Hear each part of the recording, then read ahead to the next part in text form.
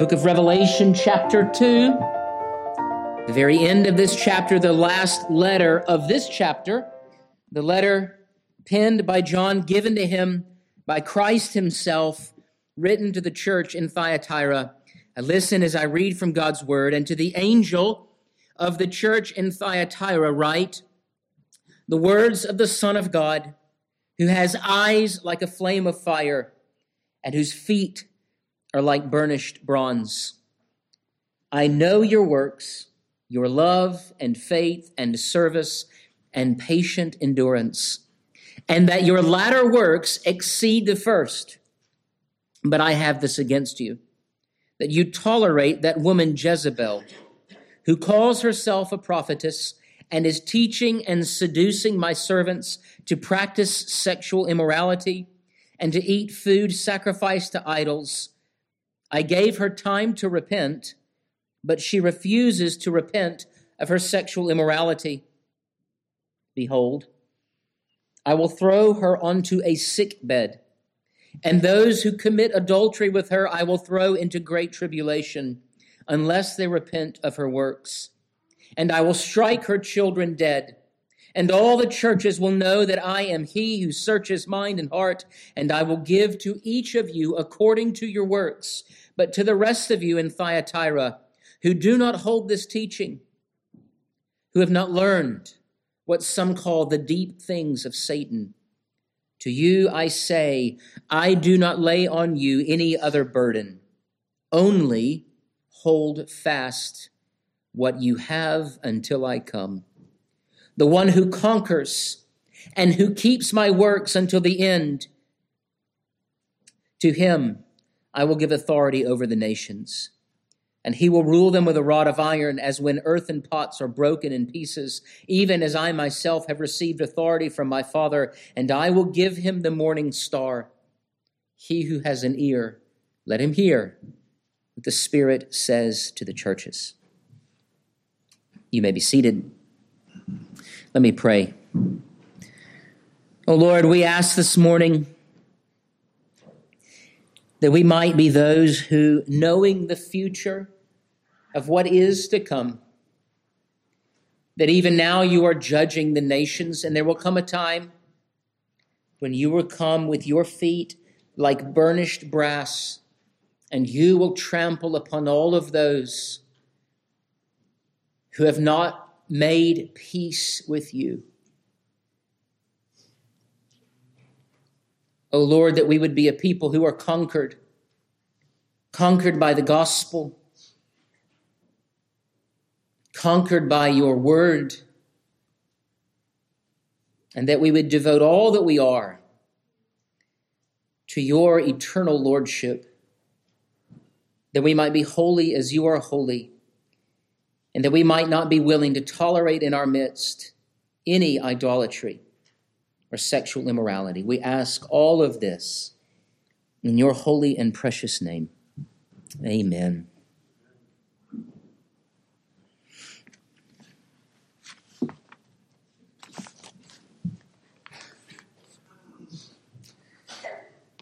John continues to write various letters to various churches, 7 letters, 7 churches. And as you've heard before, these 7 letters, though directed to individual congregations, were to be passed along to all 7 churches, and they were to read all of the letters. And this lack of privacy, that is, certain churches knowing other churches' business, was good for the other churches. There is a place then for public discipline in the church. Now you ought to pray, and rightly so, that my life ought to never be an example to the church of how not to do something. Kids, I'm sure at some point in your life, if you've gone to church long enough, you've been dressed down by your father in public. This is a holy dressing down directly from Christ Jesus to each of these churches. Now, some avoid this kind of rebuke. Thyatira is not one of those churches. This does not mean that the other churches were perfect, but that there were no glaring issues that Christ had against them. Here, as it has been in other letters, Christ reflects upon one thing or a series of things, but categorized in just one verse, verse 19, where he compliments, congratulates, expresses pleasure in the way they are living. But there is also an element within the life of that church that is very dangerous for them. Christ rebukes or confronts. And these things are tied to the character of Christ himself. Doctrine matters. The doctrine of Christ, the holiness of God. And here, in particular, what I call the all-seeing, serpent-crushing aspect of Christ's messianic reign. And what we see of Christ here applied to the church in Thyatira and to our congregation as well. We ought not think, at least I'm not like the Jezebels of the world. But we need to keep a careful watch on our hearts. 3 points that I want to focus on this morning. The first, the all-seeing serpent crusher. The all-seeing serpent crusher. Second, Jezebel, the deceiver. And third, living coram Deo, which just means before the face of God. Living coram Deo. Let's look at this first point, the all-seeing serpent crusher. Now, concerning Christ, we find something repeated, as we've seen already, about something that is true of him. Something that John has seen that Christ reiterates as important, as a preface, as a prelude, as an opening to this letter. The words of the Son of God, that is Jesus Christ, who has eyes like flames of fire and whose feet are like burnished bronze. Now, Christ sees everything. That should cause you to shudder. He sees every hidden thought, every corrupt desire that you ought not and do not share with every person. He knows you. He knows you like no one else knows you. He knows you better than you know yourself. Even we, at times, deceive ourselves as to what we really are. In fact, the most dangerous and insidious of lies that you tell to yourself about yourself. And boy, oh boy, is it bad when you begin to believe those lies. Christ is a judge who judges all things according to his own holy standard. And his flaming eyes penetrate deeply to the very heart and marrow of who you are. Christ is judge. So you'll often hear the phrase, justice is blind. Well, in this case, justice is not blind. And in fact, the only way that it can be justice is that all of the facts are laid before Christ Jesus, which means this, that the one who died upon the cross went to the cross with his eyes wide open as to the kind of person or persons he was dying for. That is extraordinary. The Bible says, scarcely will a man die for someone who is not a friend. He may die for a friend, but not an enemy. That's a rare thing indeed. Christ sees all. And not only is he one who sees all, but here we see this idea that, again, we see it in chapter 1, here in chapter 2, that his feet are like burnished bronze or burnished brass. It depends on your translation. What does this reflect? Well, his holiness, that he has been refined in the fire of obedience, of which Paul speaks in Philippians 2. Christ was obedient to the point of death. Christ himself is holy, and these feet are seen also on the holy things that are in the throne room of heaven. And that these feet are the feet that Christ will use in his holy judgment to trample upon the nations. And so as John is writing, and he is taking the words of Christ, and he is communicating them to the church in Thyatira, what Christ wants the saints in Thyatira to know is this: I see you as the holy judge of all the earth. This should cause all of us to perk up, our radar to get flipped on, and to ask this question of myself: what does Christ see in me? What does Christ think of our body? How are we doing? Every year, we have some, or frequently at least enough, in our presbytery, there is someone who audits the books, the numbers, the money. And there's a reason for that, to make sure that we are not only being wise, but that there is honesty and uprightness with how we keep our books. Since churches are completely immune to men stealing money, you've seen this, right? So many churches have undergone this kind of problem. Something is going on below the surface because the people who do those things believe nobody sees. What they really mean is the congregation doesn't see, which means they're doing what? Their law, their life is built upon the outward approval of men. But when that congregation finds out in the last judgment what you've done, what are they going to think? But more importantly, what does Christ see? Does he see faithfulness? Does he see faithfulness in your life, in the leadership of the church, in the way in which we conduct ourselves as a body, corporate, congregationally? How would we be graded in our faithfulness to attend worship, to be together in prayer, to support one another behind the scenes when no one is looking, in these promises that we've made towards one another? Christ sees it all. And he sees it all not as a God who remains removed and remote, but a God who daily interacts and is sovereignly ruling over his church such that there are two intended ends for all men. Either you will reign with Christ or you will be trampled under the reign of Christ. Either you will judge with him and rule with him, or you will be ruled by him in a most terrifying way indeed. And the saints in Thyatira were doing pretty well. Look at verse 19. I know your works. How does he know them? Because he's seen them. He knows their works like no one else. And so when you see these elements in which Christ says, well done, he means it. I know your works, your love and faith, and service and patient endurance, and that your latter works exceed the first. There are things that they are doing that are in accordance with Scripture, and they are growing in the things that are mentioned. Well, we know what love is. It is affection for Christ and for his body. They were not struggling with the things that the church in Ephesus was struggling with. Ephesus had good theology, but little heart. Here they have great hearts. They love the Lord, and they serve, and they have strong faith.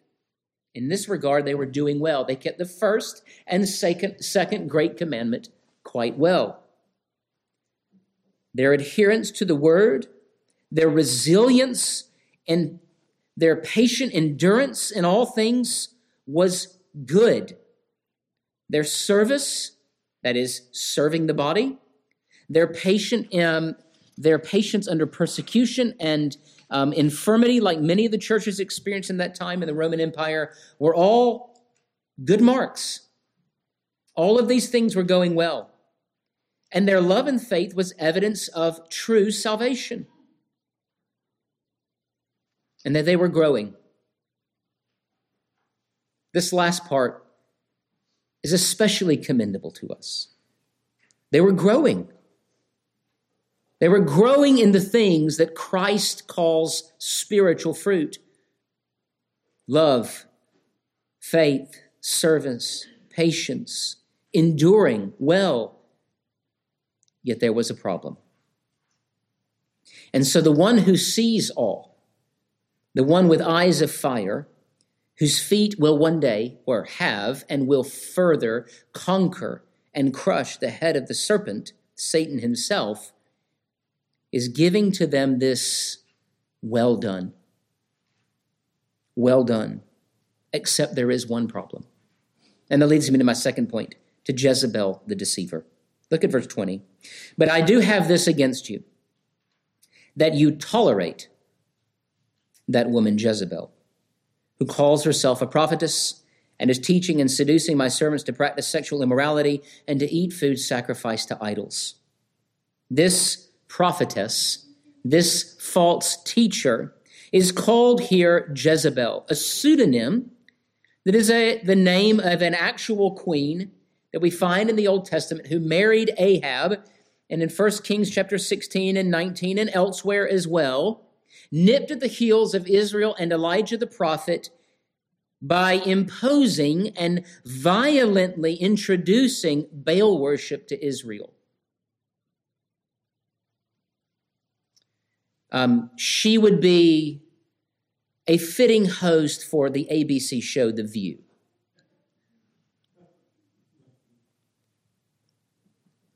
I actually don't even know who those people are, but I know what they stand for. I know a couple of them. She would do very well as a hostess of any popular TV talent show today. She would fit right into our sexual hedonistic culture that we find alive and well in the West. And this is why. Jezebel in the Old Testament is the woman that God warned Israel about intermarrying so that they would not be led astray. Now, there is a story many centuries old where Balaam and Balak were seeking to lead the people of Israel astray. And they were seeking to pronounce curse upon Israel. But Christ stopped them time and time and time again.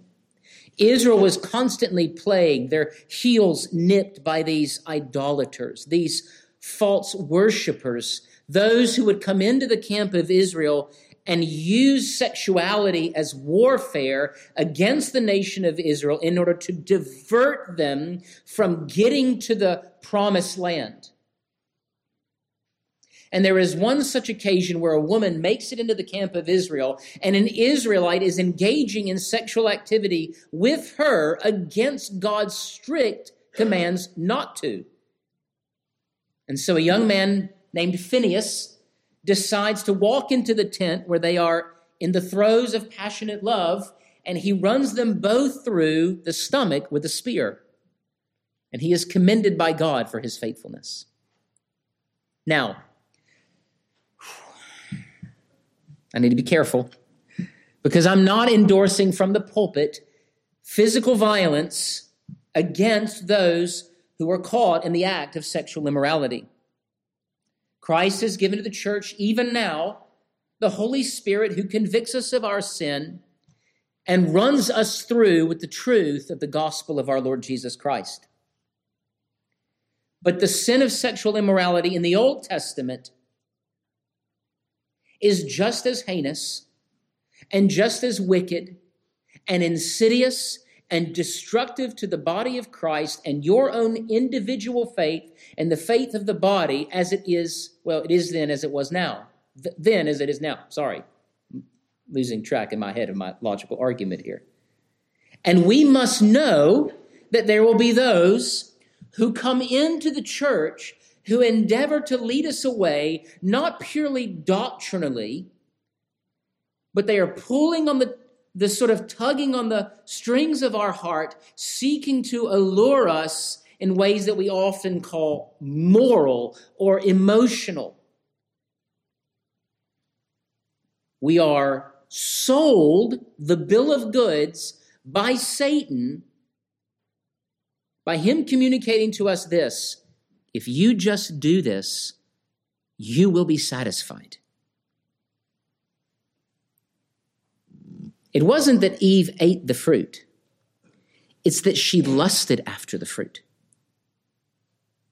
She saw that the fruit was for her and for her husband a way out of having to rely upon God for satisfaction, and they took into their own hands the means of their own delight.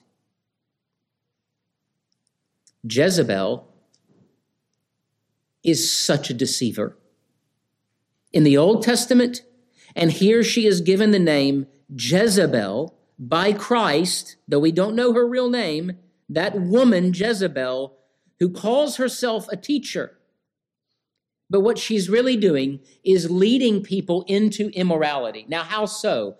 By conveying to them that there are boundaries that lie outside of God's expressed will in Scripture, that God hath not said, don't do this. Is this not what Satan did? Remember what Satan did? He opened up for what Adam and his wife thought would be allowable conduct, authorized even, yes, by God, by causing these two to doubt what God had said. You do this all the time. Your parents' children will say, don't do X. And so as your little sinful self is enticed to disobedience, you're going to say, well, they didn't tell me not to do this, right? Or maybe you're sitting in the back seat, kids, and your parents say, after you're aggravating one another, back when everybody just drove small cars everywhere, we did this. And you're fighting for whose space is what in the back seat. Don't cross that line. Well, what if I just put my hand over the line? Dad's looking in the rearview mirror. I see that hand. Well, I didn't put my whole body over the line, because you think somehow that's the point. That you're not really disobeying until you're really disobeying. And what was introduced into this church then was teaching that supported immorality. You choose your sin, and then what you do is you create a list of reasons why that sin is actually not sin, but is righteous. You do this. And so you convince yourself, I won't go any further. I won't do that. That's really bad. But I will go to here. Do you understand what I'm talking about? Pharisaical boundaries. Creating a law that is not a law. And so this woman, Jezebel, was enticing into her company those who are within the church, which means she was what? A member of the local church, in good standing, up until this point, when she was found out. And she was leading others in the church into her fellowship of wickedness. You know the phrase, misery loves company? Misery loves company. In fact, what Jezebel is the kind of person that Paul warns the church about in Romans chapter 1. That there will come people who are given over to the depravity of their minds and endeavoring to suppress and exchange. That is, we're going to push down the revelation of God in our hearts that there is a creator and he is angry with us because we are sinners. We're going to push that down, and then we're going to pave over it as best we can our own law to try to push down that sense and understanding that God has made us for himself. And it requires constant layer upon layer of pushing down that knowledge of God in our hearts. And in order to do that most effectively, you need team members. You need helpers. You need people who will come alongside of you and say, you're actually brave and courageous for rebelling against God. Well done. And this is the age in which we live right now as it relates to sexual immorality. And this is the temptation, even for the saints, not only to not say something, but to just leave people alone in their sin and not confront it, because what would it do? Listen, in the 1970s, by and large, the evangelical church in America said nothing about rampant divorce. Not one word from the pulpit. Is that not sexual sin? And not just divorce, but unbiblical remarriage. And not just that, but now it's what? Love is love. How dare you say someone who feels something for another person doesn't have the right to feel that way. How dare you invalidate that? Well, I'm not, am I? In fact, I'm bound by the word to say what the word says. And the word says what? First of all, we ought not be confused about why people sin. They sin because they want to, because their hearts are led astray. But when they're caught in that sin, they always seek to explain it rationally. And that is what is happening. Jezebel and her followers have created a false religion to justify their immorality. And there were those in the church at large. What was their sin? It wasn't just that they were going with Jezebel. Christ is writing to those who hadn't. And what does Christ say? You're tolerating her. So I have 32 chickens at home. Yes, I know I use my chickens all the time as an example in my sermons. I can't wait till I get more livestock. Maybe one day it'll be pigs, and I'll really be talking about people at that point. If there were a raccoon inside the electric netting, he's on the wrong side of the netting. What kind of livestock owner would I be if I see the raccoon out there and I shut the gate with the raccoon in there with the chickens? What would that raccoon do? Well, first, he would slip me a $5 and say, hey, thanks. What would he do? He would eat them all. He would and not just eat. Have you ever seen what a raccoon does to a chicken? That's the picture. Bloody carcass, feathers everywhere. This is what sexual immorality does to your soul and to your body. It is a rampant cancer. In fact, Paul in 1 Corinthians 6 says, sexual immorality, unlike every other sin, is a sin that a person, though commits outside, has internal, inward effect. I remember when my dad turned 40, and I thought, man, he was so old. They had a over-the-hill party. And so everybody brought these macabre, do you know what macabre means, children? Sort of dark and depressing types of gifts. And one of the gifts that someone presented to my father was a plastic revolver where the barrel pointed at the person holding it. And the point was, you're so old, you may as well just shoot yourself. It's macabre, right? It's the joke. This is what sexual sin does. You pull the trigger, and it's violence coming back upon you as well as another person. There is great danger in it. And if I were to leave that raccoon out there in that pen, what would happen is absolute carnage. And Christ is saying to the saints in Thyatira, there's a fox in the henhouse. There's a raccoon in the chicken pen. And if you tolerate her, this is what will happen. Look at what Christ has already done to Jezebel. Now look at the judgment that he brings upon her. First, there is context. I gave her time to repent. But she refuses to repent of her sexual immorality, which means what? There were occasions where Christ used means within the church to get her to stop, but she would not stop. Time and again, Christ chastised her through the means of the church, yet she would not repent of her sexual immorality. That's the root sin. And so, behold, I will throw her onto a sick bed, and those who commit adultery with her I will throw into greater tribulation unless they repent of her works, and I will strike her children dead. Now, here is what sexual immorality is. It is one part sin, another part judgment. The sick bed that Christ throws Jezebel upon is the judgment of rampant immorality. When you climb into bed with someone who is not your spouse, it is a sick bed. That's the only kind of bed it can be. And I don't mean just a bed.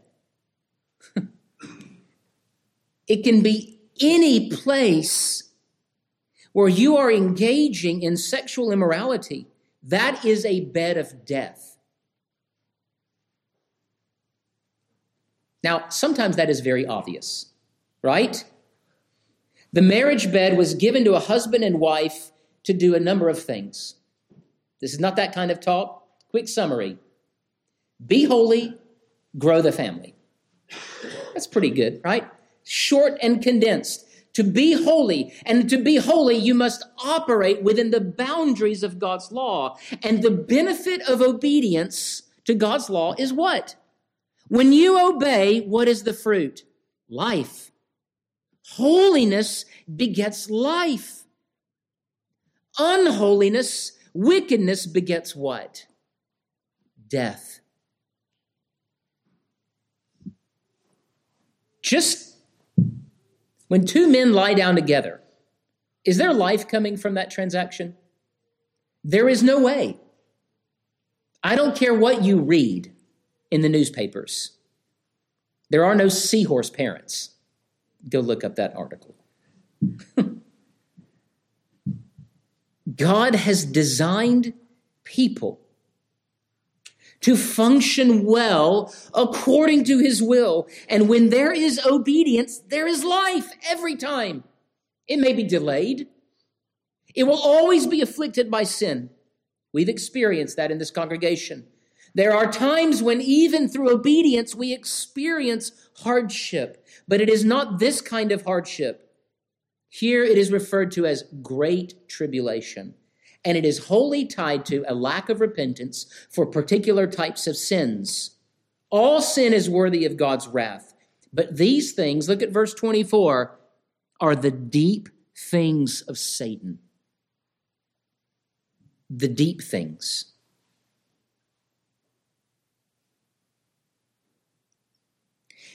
It's one thing to misuse a Red Ryder BB gun. It's another thing to fool around with dynamite. You may kill a bird with a Red Ryder. You'll blow up the house with dynamite. Christ is saying they're messing with dynamite. And here is your sin. You're watching them, and you're not doing anything about it. Now, there will be some in the church who say, well, we need to be polite about confronting people in their sin. Do you know who wants people to be polite? It's the people who are sinning. And it's directly the people who know that what they need is not soft words. It is swift and clear warning. Now, that does not mean you have to be a jerk about it. Nowhere here does Christ say, shun. What does he say? Don't you dare tolerate or fall into the same kinds of sins. In fact, that's the exhortation. First, the rebuke, you've tolerated. Then there is the call, hold fast. Verse 25, what you have until I come. For the one who conquers and who keeps my works until the end. The call is to conquer.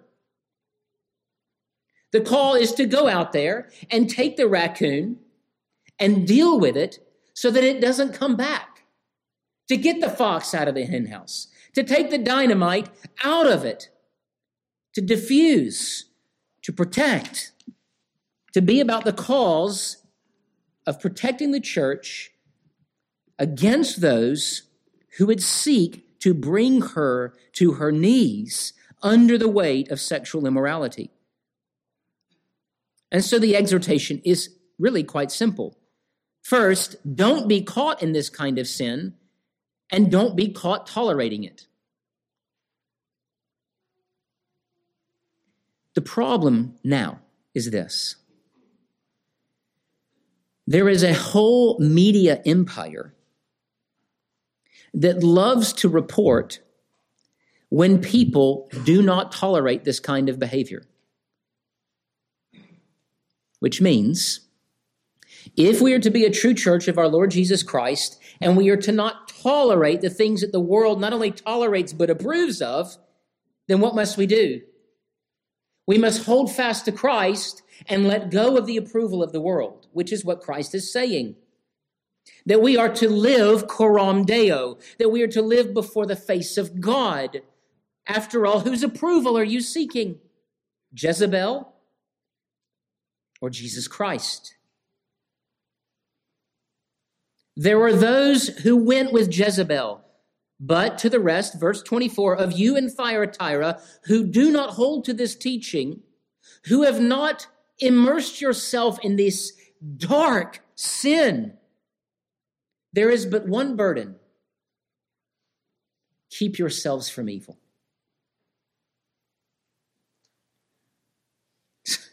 Sometimes that's all we can actually handle. It's hard enough. And young people, those of you who are on your cell phones all the time, it will be almost impossible to avoid the kinds of siren songs that come to you from the World Wide Web. Because the World Wide Web doesn't just present particular temptations, it presents this false promise that the world is yours and everything is for your enjoyment. And that way of thinking is blasphemous. It is a violation of the first commandment, to fear God and to worship him alone. And this is just the way it is. Obviously, Richard Baxter, preaching as a Puritan 4 centuries ago, would not have warned his congregation about the dangers of the World Wide Web. I can't imagine what these kinds of guys would think about the World Wide Web. That's probably all they would preach on if they were alive today. But it isn't just that, right? It's an acknowledgement that our hearts are very good at going astray. Oftentimes we sing in that hymn, "Come thou fount of every blessing. Here's my heart, Lord, take and seal it." What does that mean? Now, it's followed by a confession, "Lord, you know me, my heart, I'm prone to wander." Do you think that about yourself? That there is a constant allurement. It's not one of these things where Satan comes to you and endeavors to tempt you and you say no, and then he goes, "Well, I guess I'll never try that again." They're just too impenetrable. No, what is he going to do? He's going to come to you when you're weak. He's going to seek to lead you astray. Listen, Satan came to Christ and asked for Peter. And Christ said no.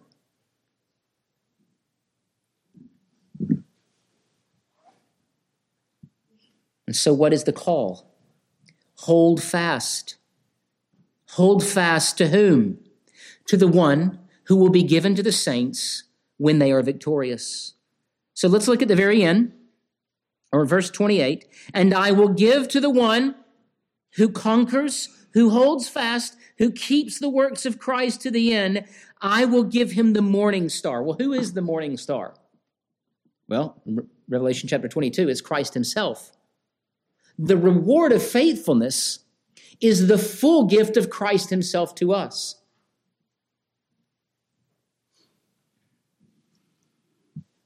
And so we're called to hold fast. Rather than tolerate Jezebel and her acolytes, we are to remove her and that kind of thinking and teaching and degradation of the law of God, and we are to constantly seek to conquer idolatry and immorality.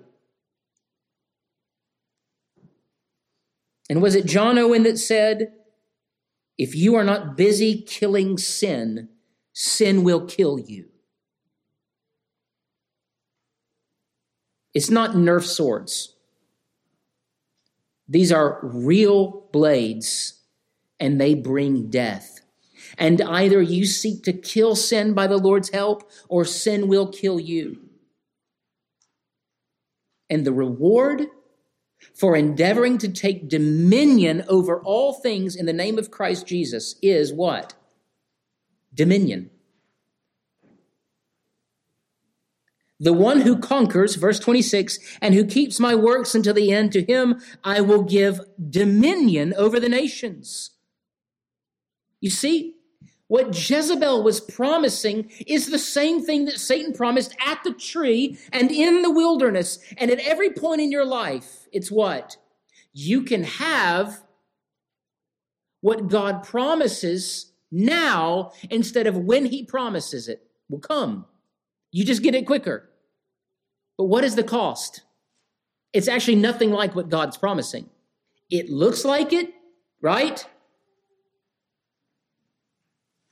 But it isn't it.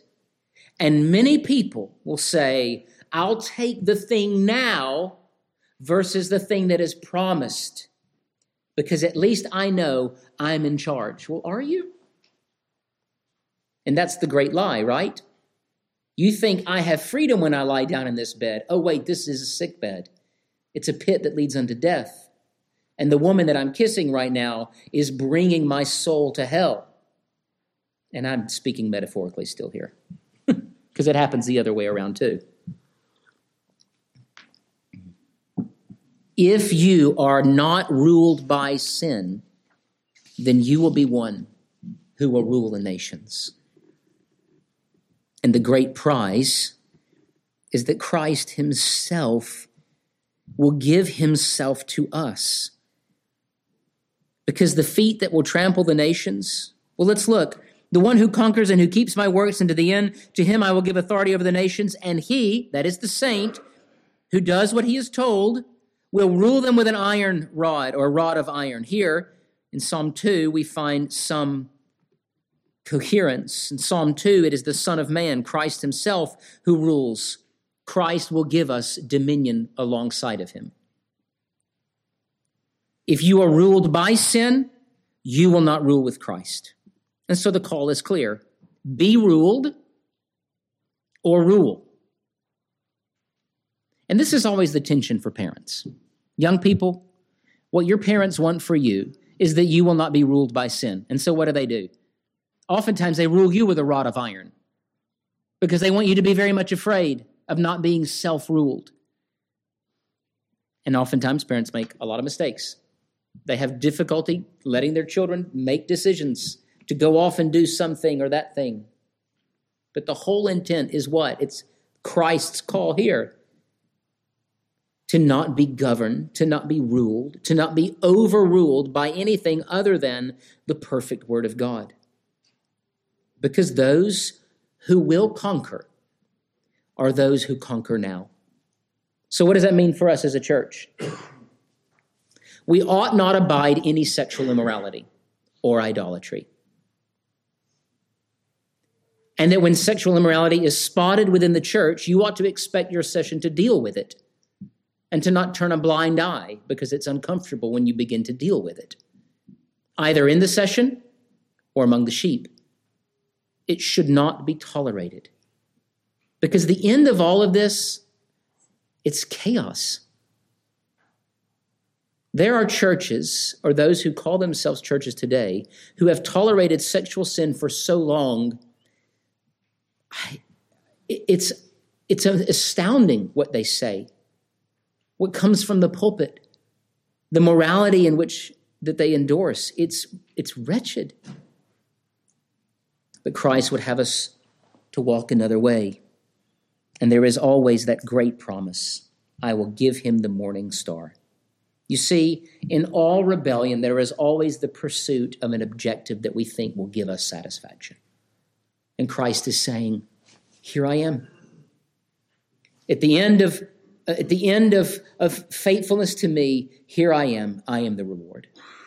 So let's live for Christ. Let me pray. Oh, Lord our God, we ask this.